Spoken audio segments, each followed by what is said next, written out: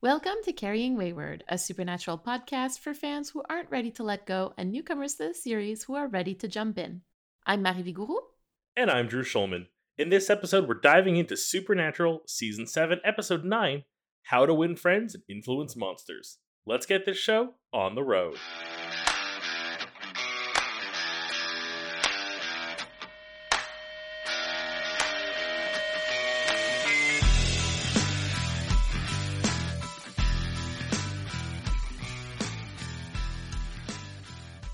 Just a reminder that for the entire month of November, we are offering a 15% discount on all of our Etsy items. No codes, everything is just 15% off automatically. That's our Impala pin, that's our Kansas Light tote, and our brand new Faith print that I'm looking at on my wall right now. It's so pretty. Yeah, I know. I love it. So if you've been eyeing any of these for yourself or as a gift, now's the time. You've got until November 30th. And this week, we'd like to shout out Panda Onesie as well as S. La Cava for the lovely reviews that they actually left for us on Apple Podcasts. We honestly really appreciate it, and it really does help us. We're actually seeing some really cool stuff on Apple Podcast charts lately. I don't know. I'm really excited about it. I think it's really cool. We're charting We get that email saying oh, you're on the top 100 in this place, and we're just oh my god, it's working.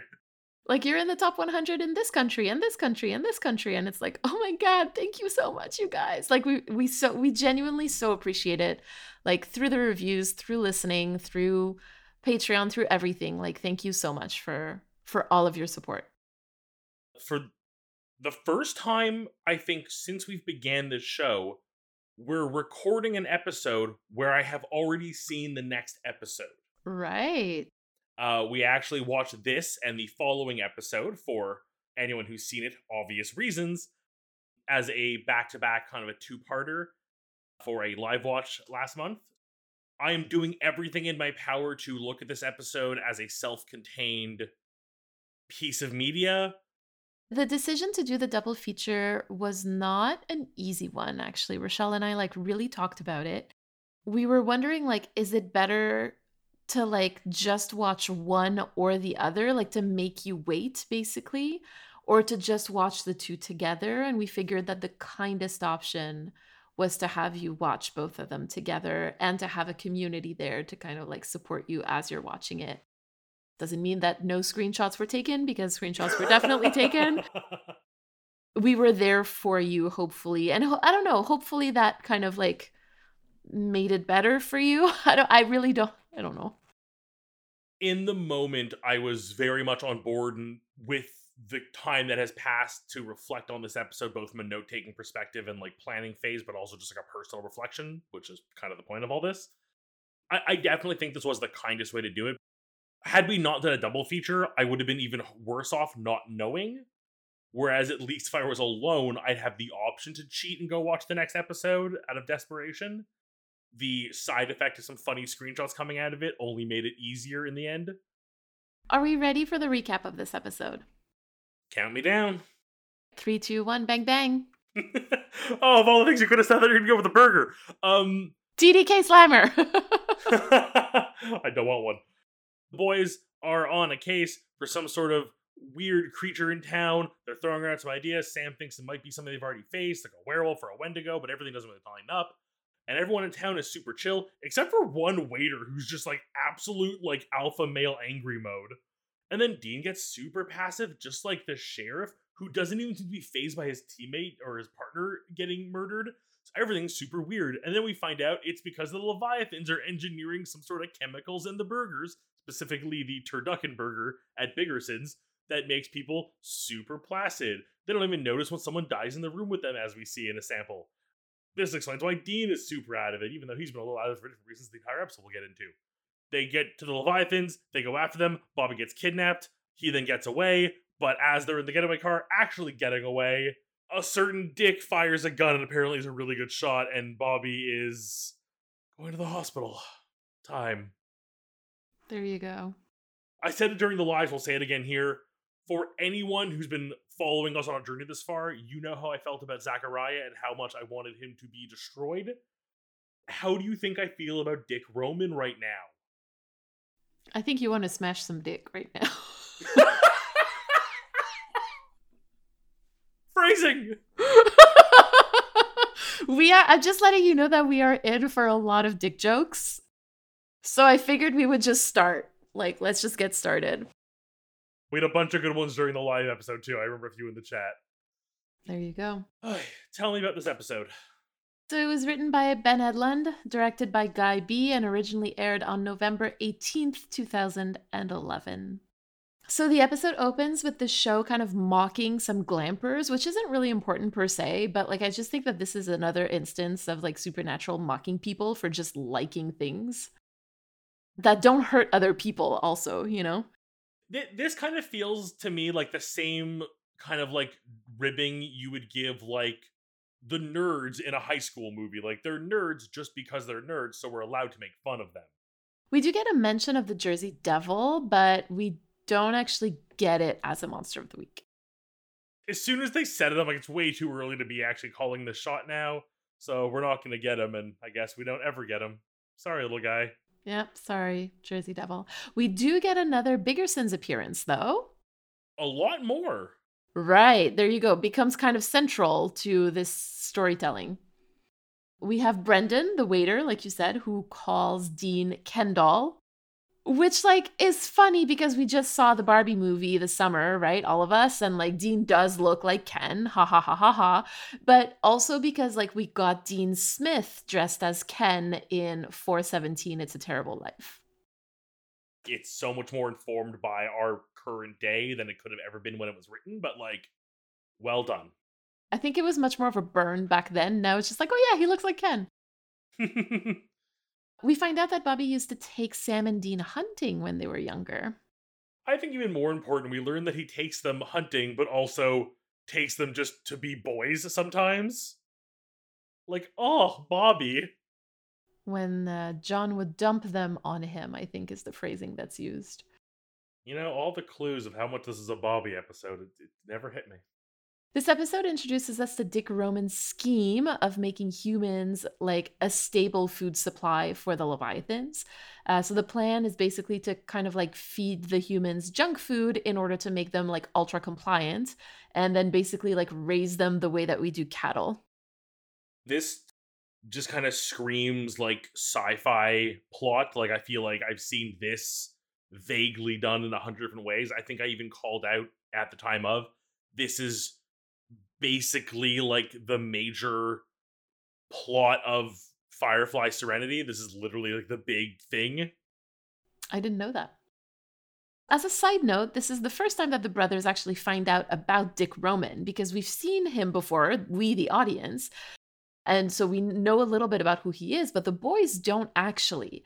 All they had before was Crowley saying like he hates that Dick, right? So that could have been anybody as far as they were concerned who was a small d Dick.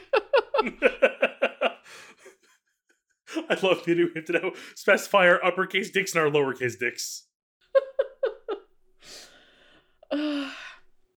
We also get an idea of the kind of person or character, I guess, that like Dick actually is.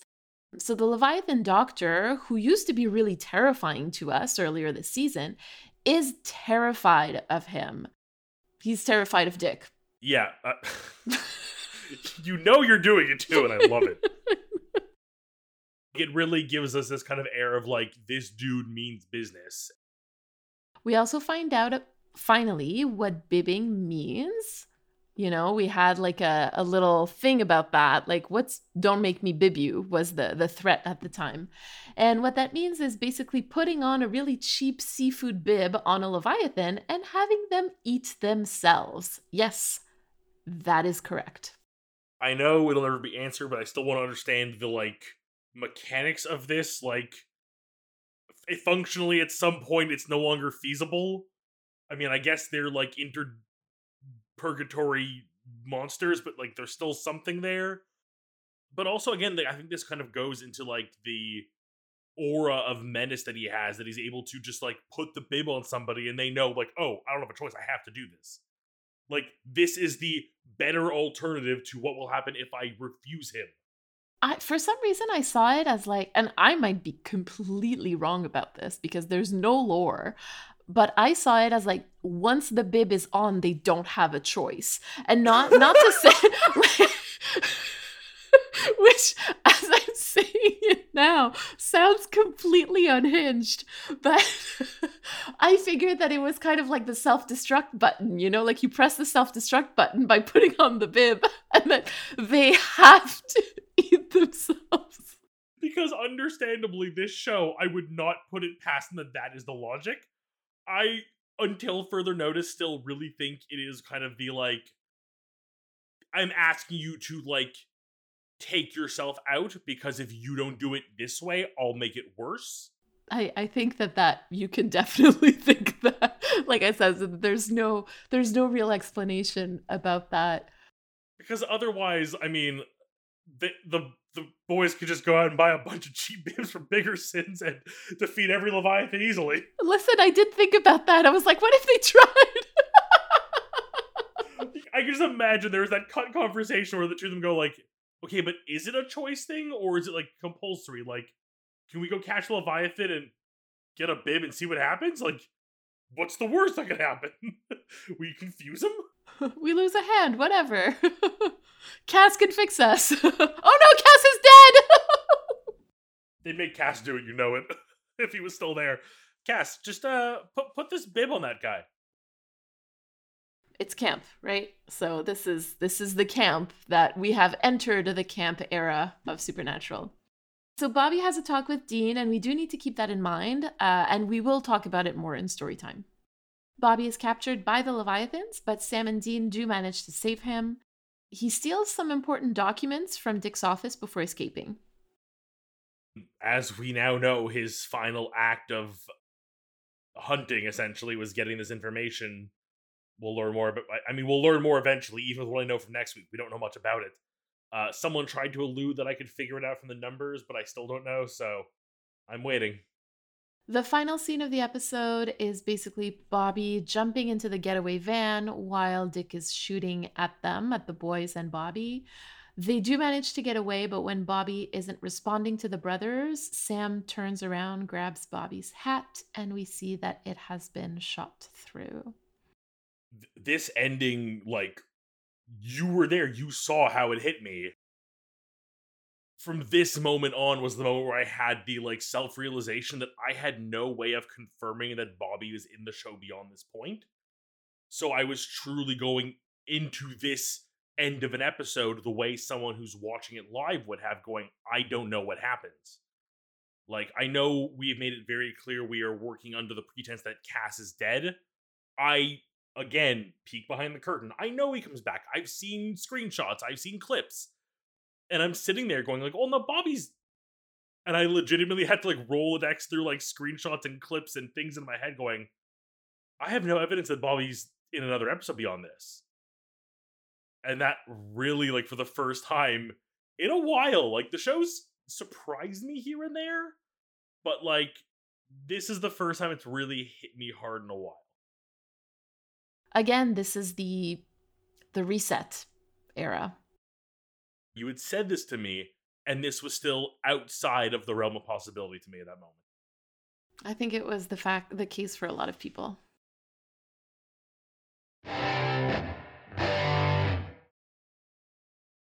Our theme this week is depression, which comes from Latin to press or to push down. So obviously we know that depression is also a clinical diagnosis. It's a clinical term of a specific kind of mental illness. But again, like you and I, Drew, we're not mental health professionals. So we're going to use like a more general definition of depression, which is like just feelings of severe despondency and dejection. And despondency, I had to look it up because I was like, I'm not sure that I really know what that means. But it's like a state of low spirits caused by loss of hope or courage. And I think that that is really the key to depression, that idea that you have a loss of hope somewhere. And again, not in the clinical sense, because that has a very specific definition, but that's not really what we're looking at today. So I'm going to start us off with Dean, and I honestly can't believe that I'm starting with a reference to bugs, but I guess that's just who I am now. In Bugs, Dean makes a comment about how he loves like hot showers, and we end up finding out a lot about his love for comfort in this episode.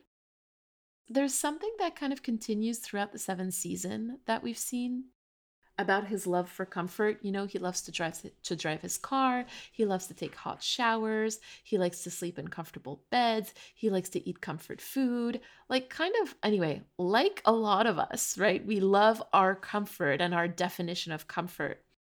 So none of this is new for Dean. Like it's been very present in his characterization for the last 6.5 seasons. But at this point, it's entirely stripped away from him, right? Like he starts this episode off by saying exactly this line, like, weeks, guys, weeks. We've been living with cold showers, cold hot pockets, cold freaking everything. I mean, this is the bottom that we're living in. You guys get that, right? And like that in and of itself is pretty upsetting, right? But keep in mind that Dean is also reeling from the loss of Cass, and that in grief, what helps people hang on and carry on, so to speak, is often like the little things in life, which Dean can't even have right now. Is Bugs like our secret episode that acts as like the key to the rest of the series? I'm very upset about this, Drew. Like, We'll be very clear here. I had a lot of trouble wrapping my head around this theme this week, and even with just this much on the table, I'm feeling something strange and upsetting.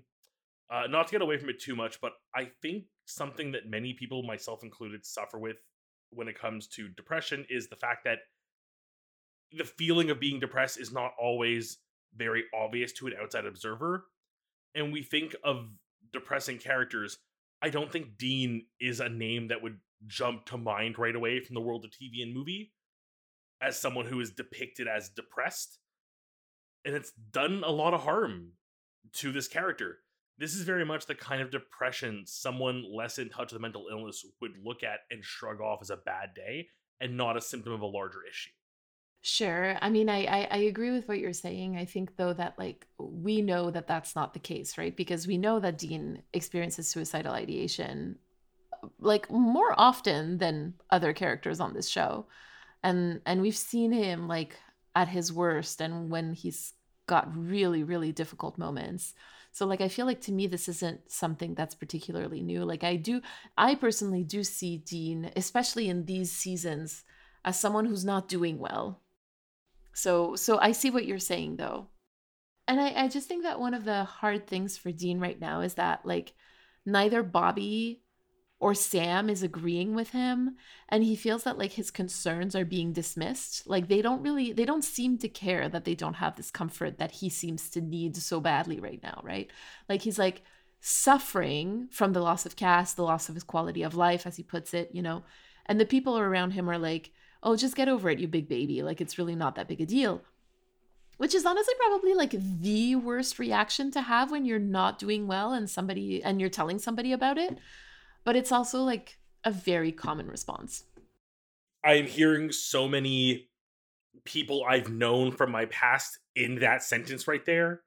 And I know we're not discussing the formal diagnosis of Dean, that is not our place to do this, but to make a comparison to how hard it can be to have someone not understand your emotional state because everyone's perceptions of feelings are different, Dean is clearly reaching a limit, and it's really starting to grate on him that Bobby and Sam aren't seeing it and they're almost ignoring it.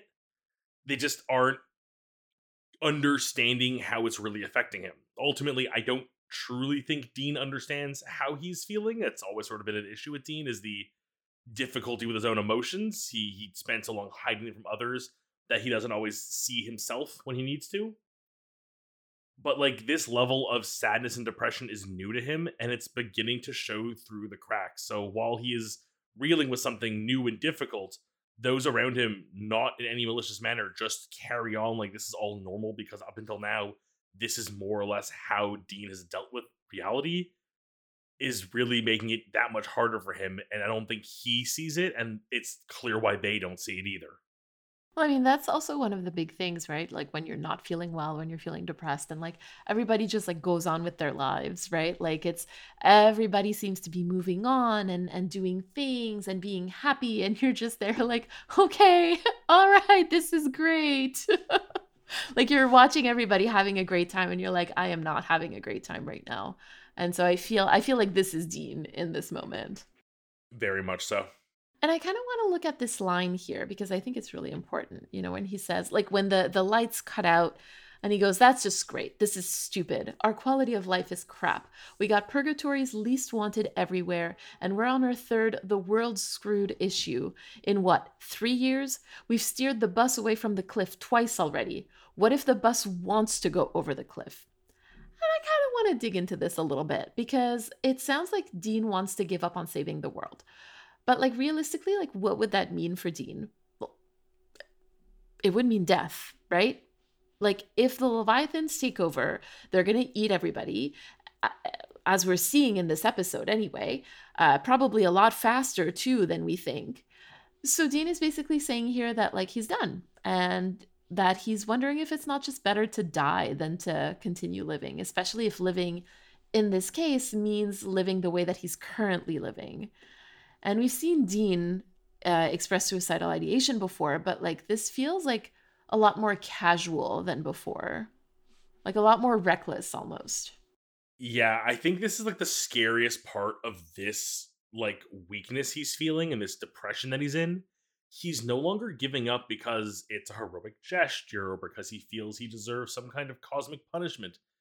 He is just tired. He's lost something in Cass that he didn't realize he had lost. Losing Cass, unlike past losses, wasn't one that just led to anger or a need for revenge. Losing Cass hurt him deeper than he could ever understand. So now his feelings towards giving up have a very different motive. Right. Yeah, for sure. For sure. For sure. Oh my God. I'm thinking of a future episode. And so I'm like, I can't say that. I'm like, I want to say something, but I can't. I love when I touch on a future episode. Yeah, I know. There you go. Like you touched on a future episode button, and I was like, nope, not coming out. So yeah, so to bring it back to this episode, I think personally for me, like this is why Dean, like getting high on the turducken slammer, I think the TDK slammer is what it's called, like is particularly heartbreaking in this case because like, yeah, it's played for laughs and it is funny. I think it really is. Like I laughed, I chuckled, like I had a good time watching it.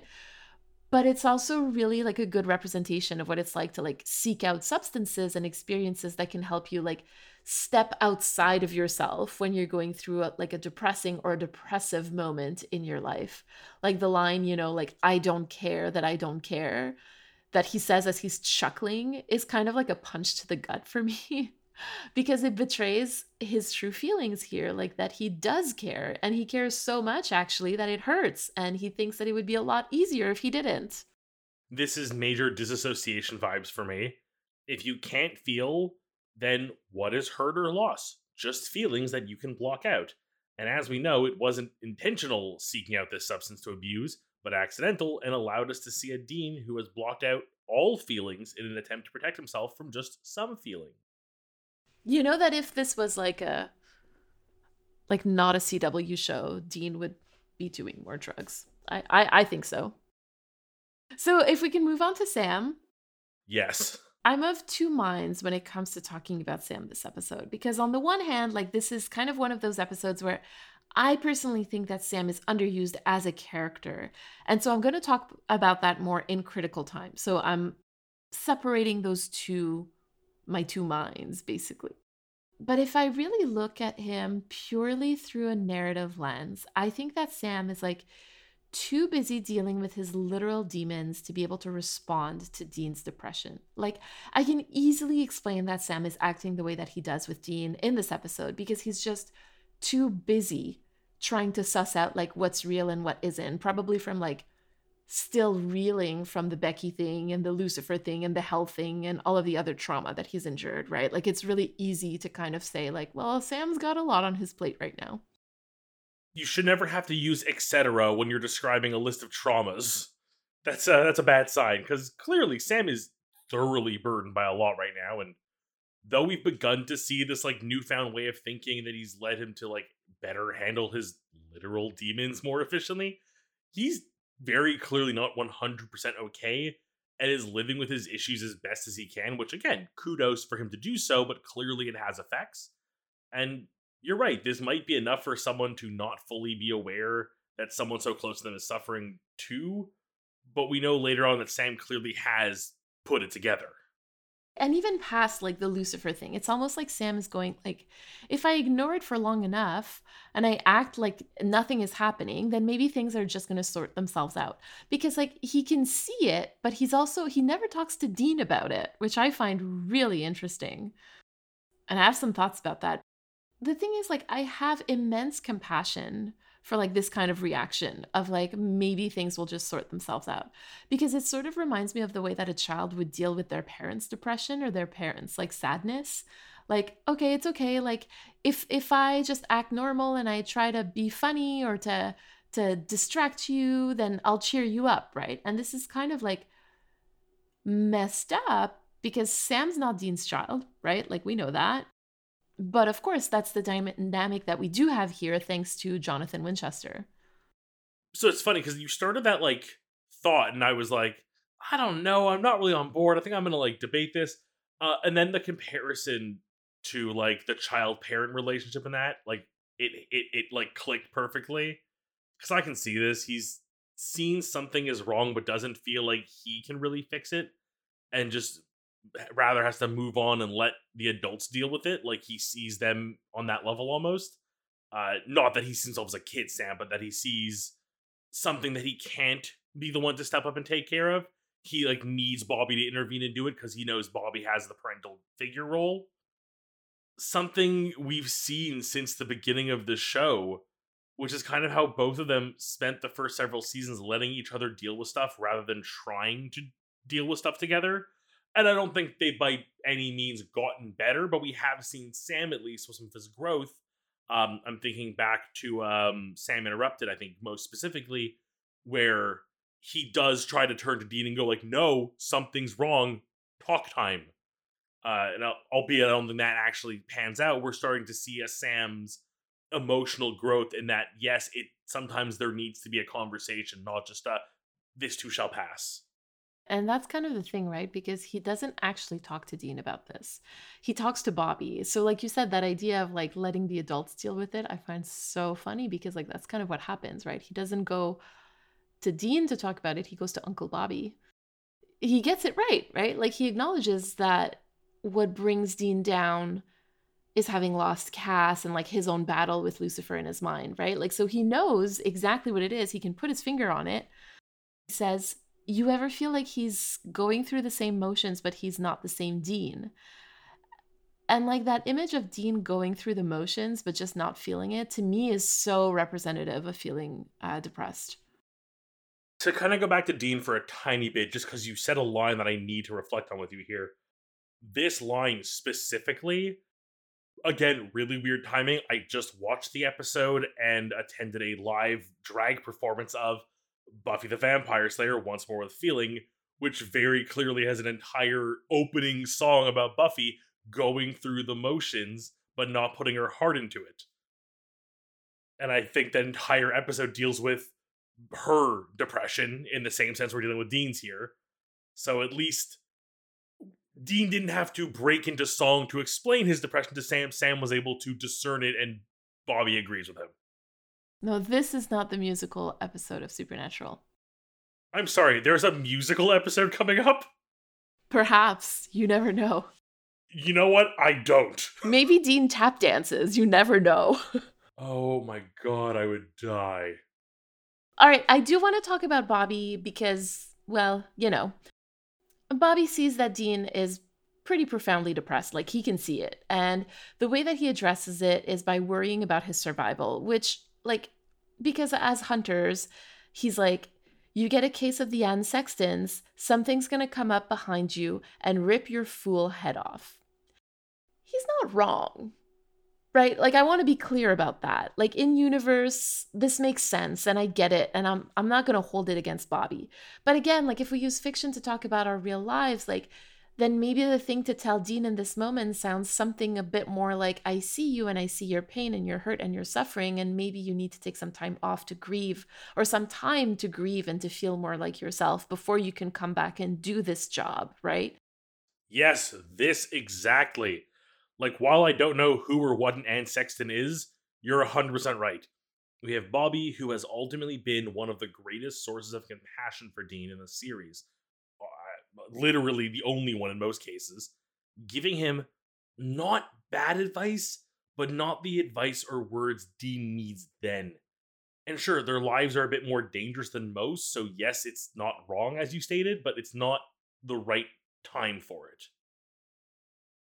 The in universe explanation is just so different from what most people's lives would be, right? Like in most jobs, you would be able to kind of like take a step back to feel a bit more like yourself. And if for anybody wondering, Anne Sexton was a an American poet who wrote a lot of confessional poetry and killed herself before the publication of her last book of poetry because she had said that she would never allow it to be published before her death. And so there you go.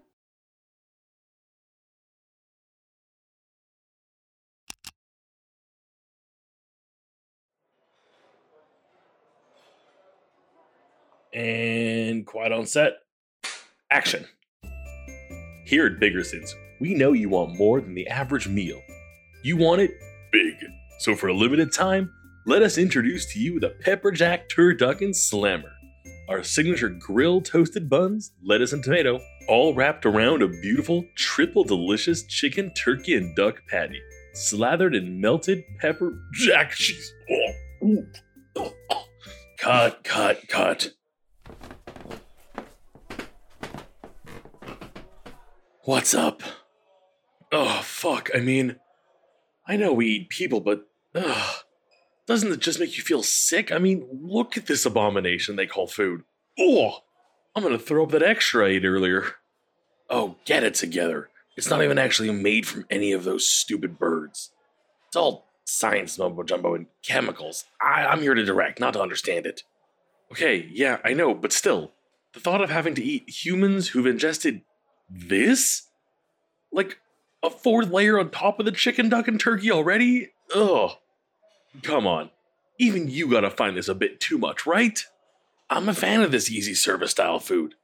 At the end of the day, it's a meal, and any meal I can get served up easy is a good one in my books. Gotta admit, I don't like these humans, but whoever thought up this Biggersons chain, well, they're okay in my book. Anyways, let's take 5, go let your stomach settle.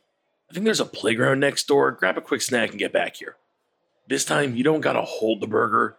We'll just shoot some shots of it and put it together later in post. Okay, everyone, 5 minutes.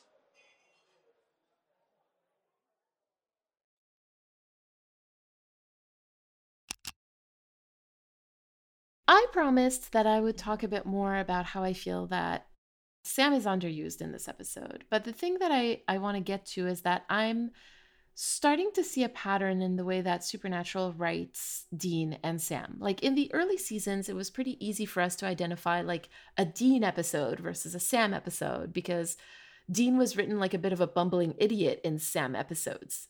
And I think that we can safely say that this era of writing is over and that now the characterization of the brothers has changed since those early seasons. What we have here is a little bit different. In Sam episodes, so episodes where Sam is struggling with something, Dean is right there, like struggling with him. So, like just this season, think about 702 Hello Cruel World, when Sam shoots at nothing, in the wet pipe factory, thinking that Lucifer is with them. Dean is there with him, not just physically, but emotionally. He's helping him like sort shit out, literally. He helps him figure out what's real and what isn't through like the wound on his hand. And this is just one example, but there's plenty more. And then you move to Dean episodes and like Sam's not really there. And I mean like he's there physically with Dean obviously, but he's not there emotionally the way that Dean is there for him. And personally I think that this is a writing issue. I'm not sure why, but this is to me a writing issue. This is not how my personal characterization of Sam would go. The fact that he is written that way does have repercussions for like the canon of Sam's character and how people understand him. Having it like said aloud has made it much clearer now, because you're very right.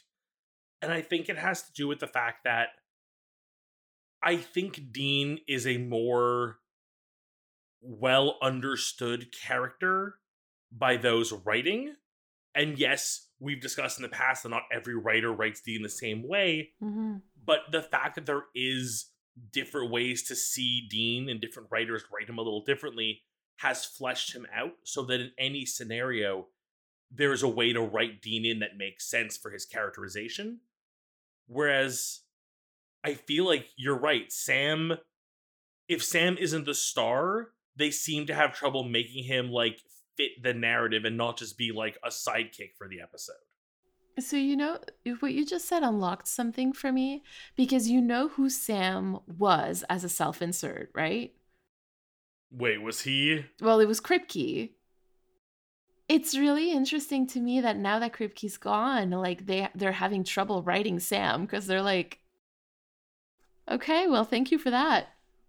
Self inserts never work. I mean, he stays in for 15 seasons, so Yeah, but we're seeing some small repercussions of it. yeah, little tiny bit.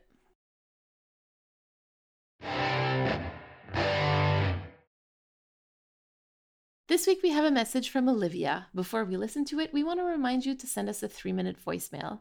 To respond to anything we discussed today, you can use the recording app on your phone and just email us the recording at carryingwayward@gmail.com. We also want to remind you that Drew and I are going to be answering the question, what is your comfort food, for our Roadhouse supporters on our Impala Talk. Stay to the very end of the episode to hear a short clip.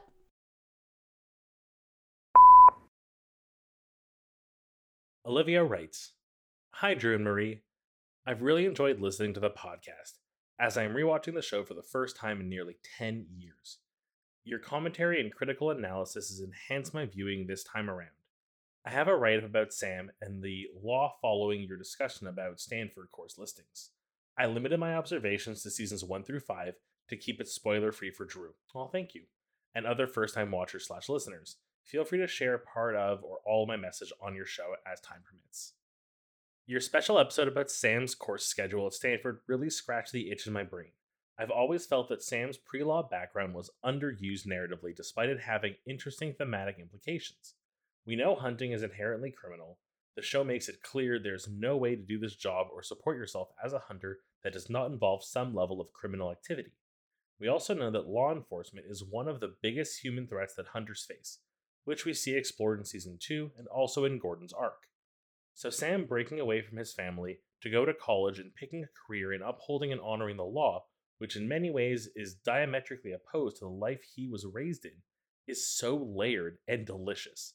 It can be paralleled to Sam's Blood Freak and Lucifer Vessel arcs, where there's a question of which side is Sam really on. Ours, Dean's side, hunters, the good, etc., or theirs, demons, law enforcement, Lucifer, the other, etc. I think your discussion of Season 2, Sam rejecting the identity of criminal despite factually being a criminal, was really great and lies into how Sam justifies and rationalizes his behavior, which is a major element of Season 4 and beyond. I think the Ivy League nuanced logic Sam uses versus Dean's blue-collar, black-and-white approach is generally viewed as positive in the moral dilemmas of Seasons 1 through 3, but becomes a slippery slope as the series continues. For example, Ruby is almost always able to convince Sam to do the things she wants by appealing to his hubris and misguided sense of justice. More than Ruby's manipulation, it's Sam's self-righteousness in believing his own intellect and morality that breaks the seal to start the apocalypse. I say all this with love. I am a law student after all. Lol. Takes one to know one, Sam. This is a parallel to Dean's rejection of the identity of the righteous man that breaks the first seal. The show on some level does touch upon Sam v. Dean's approach to the law in the way the characters interact with law enforcement, especially in the early seasons. Dean hates cops, makes fun of them to their face, and views them as incompetent. In contrast, Sam gets mad at Dean's disrespect for law enforcement. See Episode 1, Season 1. Law enforcement is generally shown to be at best oblivious or at worst thoroughly incompetent in the Kripke era, and the good cops/lawyers we see are those who actively and knowingly break the law to help the boys. Think of the cop in The Benders that looks the other way and helps Dean and ultimately lets him escape, or the public defender in Folsom Prison Blues that puts her job on the line and tells the FBI the wrong info about the graveyard. Throughout the course of the show, the narrative attitude towards cops shifts slightly as we meet characters like Officer Jody. There are actually some interesting police moments coming up in season 6, so there's definitely more to discuss. All this to say, I think there should have been at least one flashback scene of Sam playing devil's advocate in his pre-law classes. Think of the foreshadowing! The Lucifer vessel as your lawyer, incredible. Social commentary laying right there for the taking. We should have seen him negotiating subclause in the Demon Deals or seen him throw into legal drama in Gabriel's TV Land. Oh, I would have loved that. There are other nods to Sam's law aspirations throughout the 10 seasons to come. But for the most part, I think there were interesting narrative things to say about the element of Sam's characterization that were left on the table. I would love to hear your thoughts on Sam Lawboy Winchester. Thank you all for your hard work and carry on, Olivia.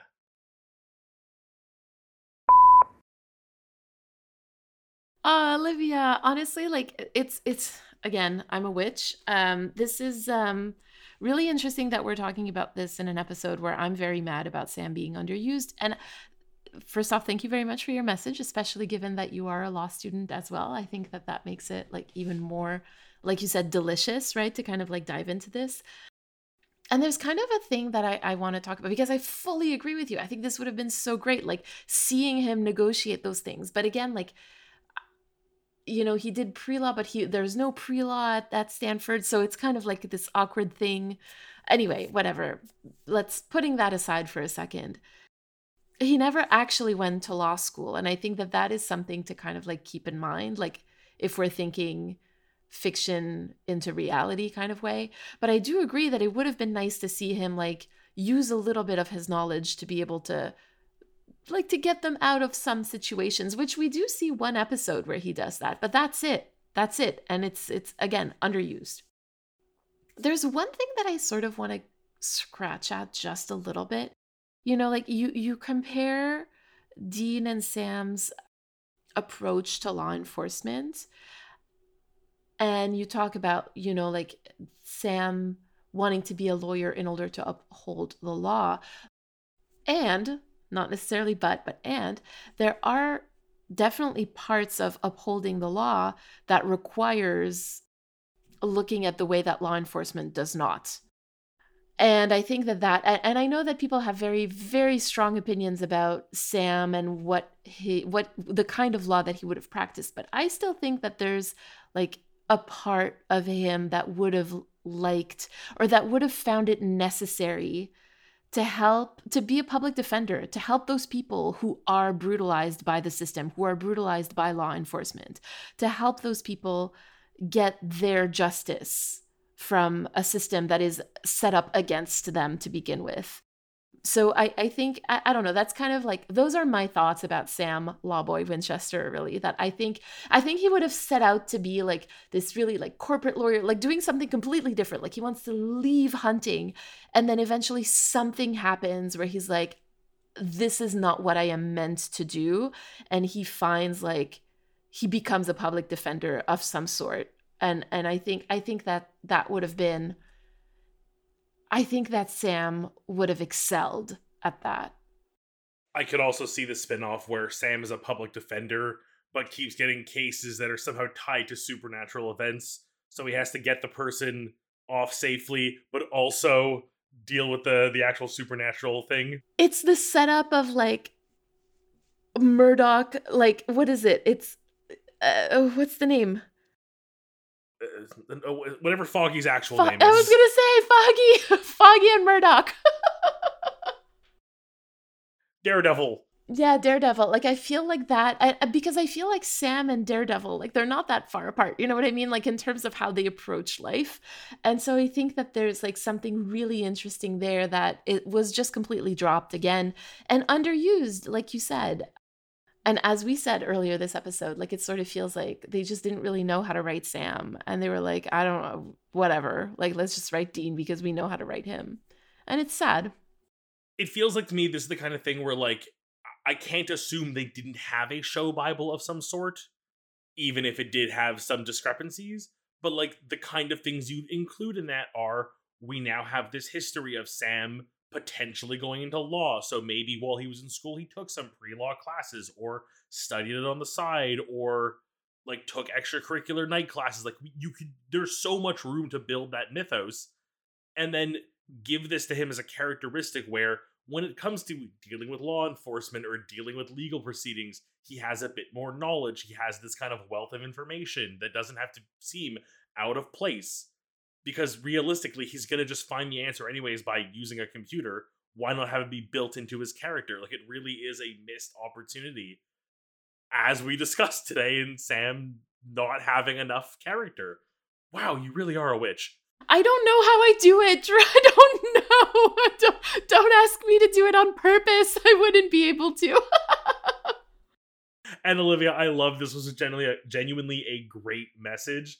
I really like getting a chance to just it helps me see that I'm not the only person seeing these things and that we can kind of have this collective vision of a character that is not just as much as this is technically implied headcanon, to use my favorite term, it's nice to know that it is shared amongst many of us. Thank you.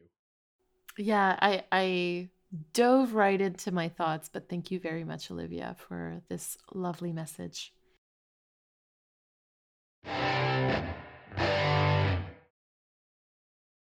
What are our reflection and call to action this week?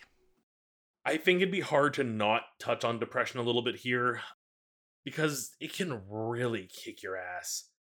I think we're all allowed to not understand it. Like, I'm not a professional, I'm just someone who deals with it as it comes. And I think it's good just to remind myself a good cry once in a while is not a bad thing. And I just wish I could give Dean that advice. Not that he'd take it, mind you, but I would like to give him that advice. That's all I got. Just, you know what? A good cry once in a while. Hopefully everyone has a thing that helps them get it if they need it, and they can just sit there and sob for a minute because it really does help. And Mary, what are your thoughts and reflections and actions this week? Well, so depression, not in a clinical diagnosis sense, but depression is a theme that hits home in a pretty spectacular way for me this week. And so I went in trying to see if the episode had any wisdom to offer on how to get through those moments in life when we do feel depressed. And I guess that the advice that I'm taking from seeing it is something that's worked for me in the past, fake it till you make it. And I'm not sure how healthy that is, right? But it has helped me before. Going through the motions sometimes is what we do need, just doing the next thing that needs to be done. And focusing on those little comforts that we do have.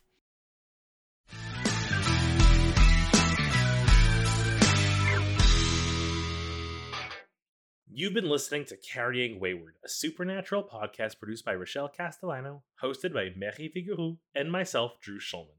Thank you to everyone supporting us on Ko-fi or Patreon, and an extra thank you to our bunker supporters, Elle, Jeremiah Thomas, and Simone. This week, we'd like to thank Olivia for her message. You can go to carryingwayward.com for the links to our merch store and all of our socials. If you'd like to support us, you can become a patron or a Ko-fi subscriber. You can also leave us a rating on Spotify and a review on Apple Podcasts. Carry on, our wayward friends.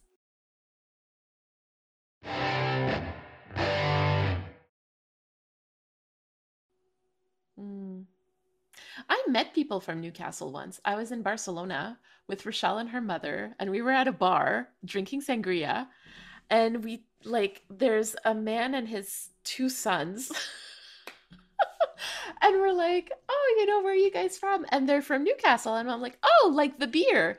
And the three of them just looked shocked because we had just told them that we're from Canada. And they go, how do you know about that? And I'm like, we get the beer. I like the beer. We get the beer. And so I know Newcastle. That's the only thing I know about it. I don't know if it's a good or bad place. But they were just bamboozled that we would know about Newcastle. So anyway,